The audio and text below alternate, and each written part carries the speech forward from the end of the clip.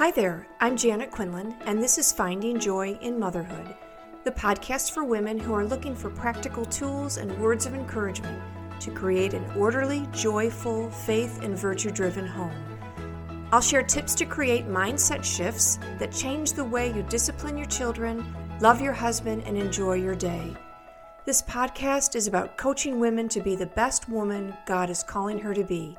I'm so glad you're here. Hi, and welcome to episode 131, Technology and Children. Have you stopped and asked yourself lately about how tech is affecting your children, or how the tech and the children combo is changing your home life? A couple of years ago, my husband and I got back from a week on the Gulf. It was beautiful and sad at the same time. Everywhere we went, whether it was at the beach, the cornhole greens, in the car, the restaurants, or just sitting around the pool, an alarming number of adults and most of the kids were on their phones. Those children were missing the beauty of the sunset, the delight of just watching the roaring waves crash in, or sinking the bag into the cornhole and beating their dad. Children were not making eye contact with their parents, nor making memories that bond families together. They were not learning patience as they waited for a table in the restaurant, nor were they having conversations with their parents or siblings when they were out at dinner. The children were in their own isolated world, missing out on an opportunity that will pass and won't come again. The parents were equally disconnected with their children as they sat scrolling through their feed or looking away, not really talking to anyone. And I thought about my days of parenting young children and teenagers. What would I have done if tech was around then, back in the dark ages of the 1990s and early 2000s? If I were distracted with technology all the time, would I now have adult children whom I consider my closest friends, or who call me and visit on a regular basis? Would I know them, truly know them, for who they are and who they are striving to become if we had been inundated with technology as they were growing up? Would I have adult children who live the faith, practice lives of virtue, and seek to give their own children the same? Now, I'm not anti-tech. I love the advancements in technology, and truthfully, I couldn't reach as many women as I do with this podcast without technology. But we have to be aware of how much we are wasting time on our phones, on the internet, social media, even texting, and what the cost is to our family and to our interpersonal relationships. As parents, we must be vigilant about how much our children are on their devices and how technology is impacting them. I coach moms to help them through the minefield of motherhood, and one of the questions I hear frequently is, how do I get my kids off their phones? Or how do I get my kids off PlayStation? Well, let me just tell you that if you're asking that question, technology is affecting your children in a serious and destructive way. The question itself implies at least two things. One, you're not the parent in your family, and you've lost control of your child's formation. And two, your child is addicted to their phone, their iPad, or their gaming system. There's a huge dopamine hit every time they go on anything regarding their phone or iPad or gaming system. And not only a huge dopamine hit when they go on, but while they're on, they keep getting those dopamine hits. There are probably more issues involved, but actually those are the top two issues, and both are serious business. All this tech and our acquiescence to it has been a serious relationship interrupter within all facets of society. With so many children and parents looking down at phones, iPads, or away at gaming systems, we are losing the important connection of eye contact, interpersonal connection through communication. Remember when you had your baby and all you wanted to do was gaze and look into each other's eyes? that human desire doesn't go away just because the children get older. They still need to look into our eyes to feel safe, connected, and understood.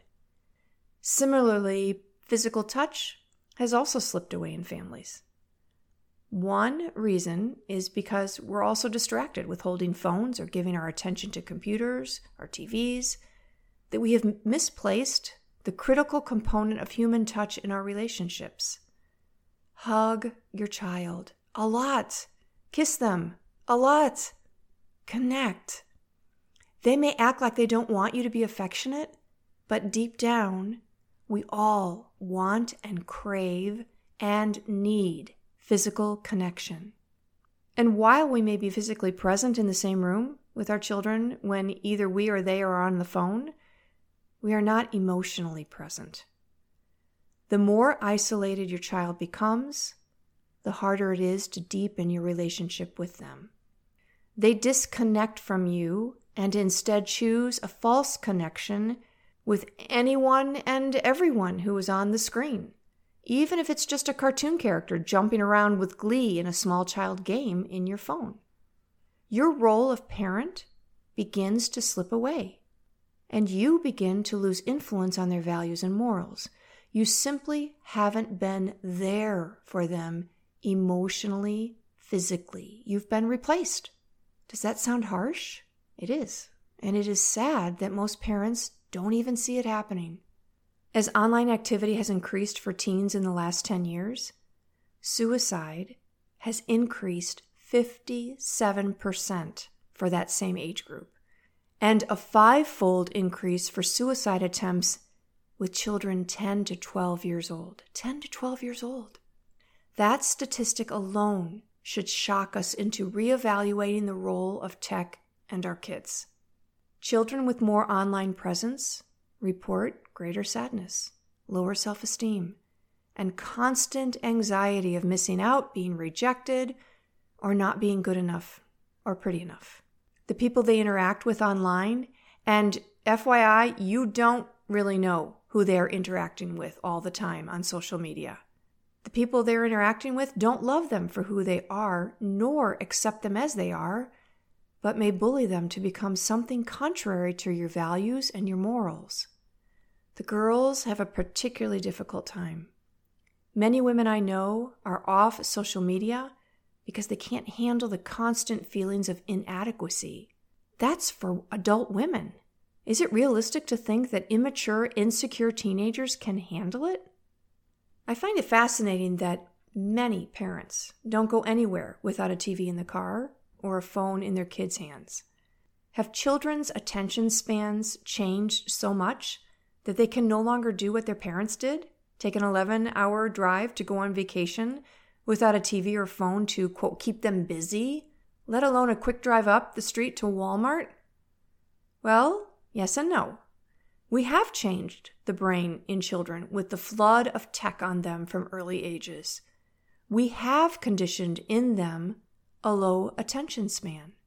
Has our biology changed so much that ADHD is really increasing at such an alarming rate?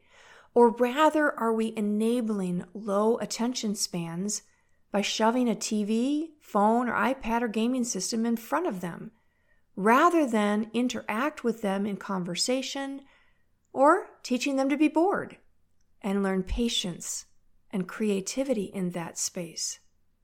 I'm not here to say ADHD doesn't exist. 100% I know ADHD exists. The question is, why such a sharp increase? As I was walking around Hobby Lobby the other day, there was a mom with 2 children, around 4 years and 2 years old, and they both had a phone. They were playing games on it to keep them quiet. Instead of pacifying with tech, how about teaching the children to look around and explore all the cool things at Hobby Lobby? Or just being quiet and patient as mom enjoys a little looking around? And if your answer is, well, you don't know how strong-willed my children are, they'd never be able to be quiet and look around. Yes, they can, but you have to give them the tools and practice the skills. Your children are no more strong-willed than my children. Trust me, if you knew my children as adults, Everybody describes them as strong-willed. But I taught them how to be patient, and I gave them the skill set so that they could occupy their mind rather than be entertained. Teaching your child to self-regulate is a critical skill that is often overlooked in parenting. We give the excuse that our children are just strong-willed. Most kids are strong-willed. Or, it doesn't work with my child. Children come into the world wanting what they want.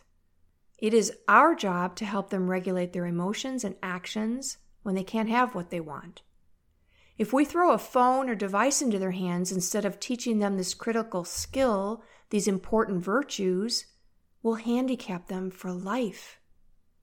So ask yourself if you are using tech as a drug for your kids. If you don't like the answer you come up with, you can always begin anew today. While I agree that technology has many benefits for adults and older children, we have to question the overuse, especially for young children. There are many things that adults can engage in appropriately that children are simply too young, too immature, and too inexperienced to handle properly. Let's not be naive that technology doesn't affect children the same way it affects adults. If you've seen the movie The Social Dilemma, and I strongly recommend it, you might be surprised that all of the originators of social media platforms, all of them, did not allow their children to have iPhones or iPads growing up. It is also well known that Steve Jobs and Bill Gates raised their children tech-free. What did they know that we haven't figured out yet? Here's what they knew. Tech destroys your child's soul. I know that's a bold statement, but as a mother of 7 grown children, with children of their own, and an educator, I have seen it happen too many times. Children lose their creativity and their joy. They cease to be inquisitive and are no longer satisfied with the good, the true, and the beautiful of the world, God's creations. They are only concerned with when the next hit of dopamine is coming. Be bold and eliminate or drastically reduce the use of tech in your home, including your own. Do not give in to the peer pressure. I'm not saying all or nothing, but I am strongly suggesting that you look to see how you can bring it down extensively. And maybe it is all or nothing. I know lots of families in a particular school community here whose children up through 8th grade do not have phones. And they're happy as clams. They don't have phones. So if your children are saying, oh, but so-and-so won't like me if I don't have a phone, maybe that's a good thing. Maybe so-and-so isn't a good friend for your child. Don't give in to peer pressure. If your children are older, you and your husband should sit down with them and explain how things will move forward. Here are some suggestions. Go into your settings, look at your screen time, check to see what your own screen time is, scroll down to the bottom of that, and set time limits for yourself and for all of your children's phones, when they can be on it, when they can be off it. Minimal time on. And make sure you have a place within your site where all phones are kept. Don't let them take the phones into the room. They don't need to take their phones into the room. Have them there. Remember, you don't remember probably, maybe some of you do, when we had phones attached to a wall, if we had a conversation, everybody in the room heard it. Maybe that wasn't such a bad thing. Okay, so here are some more suggestions. No phones or devices allowed in bedrooms or private areas for grade school children. And for high school children, maybe after 10 o'clock or 9 o'clock. No computers or iPads allowed in bedrooms. They should be set up in public spaces where everyone can see what's going on. Gaming systems reserved for Friday or Saturday night entertainment. If your grade school children have a phone, think about taking it away. They don't need it. If their friends need to contact them, they can contact them through you, and maybe your child can contact them through your phone. They can communicate with their friends when they see their friends in school. At the very minimum, have them turn off the phone at dinner time. Keep it off for the rest of the night. Install parental controls that are password protected on their devices. You decide what they need and what they don't need. They don't decide. Have time controls set on their phone so that they have limited use. Make sure you have a parental monitoring app installed. This is different than the parental control settings within the iPhone. So you want to have an app like Custodio or Covenant Eyes, where you get reports about where they've been, and you can set where they can go by risk value. All right, my question to you is, what kind of family do you want in 5, 10, 20 years? Keep that long-range goal in mind when you're looking at the technology that has infiltrated your family. Create goals and an environment that will nurture that vision. You, mom, be the leader. Put your phone away. Contact with your children. Eye contact, physical contact, doing things together. Eliminate whatever distracts or challenges your children from the family you want to have. Be bold, be brave, be decisive, and be okay with swimming against the current. The families that swim against the current are the ones that thrive. Take care. Do you have a life coach who helps you be the woman you want to be, the woman God has called you to be? Who helps you sort through your marriage or parenting difficulties and helps you create the mindset you need to embrace your vocation with joy and gratitude? If you're looking for a coach, I would be so honored to help you. Email me at janet@findingjoyinmotherhood.com.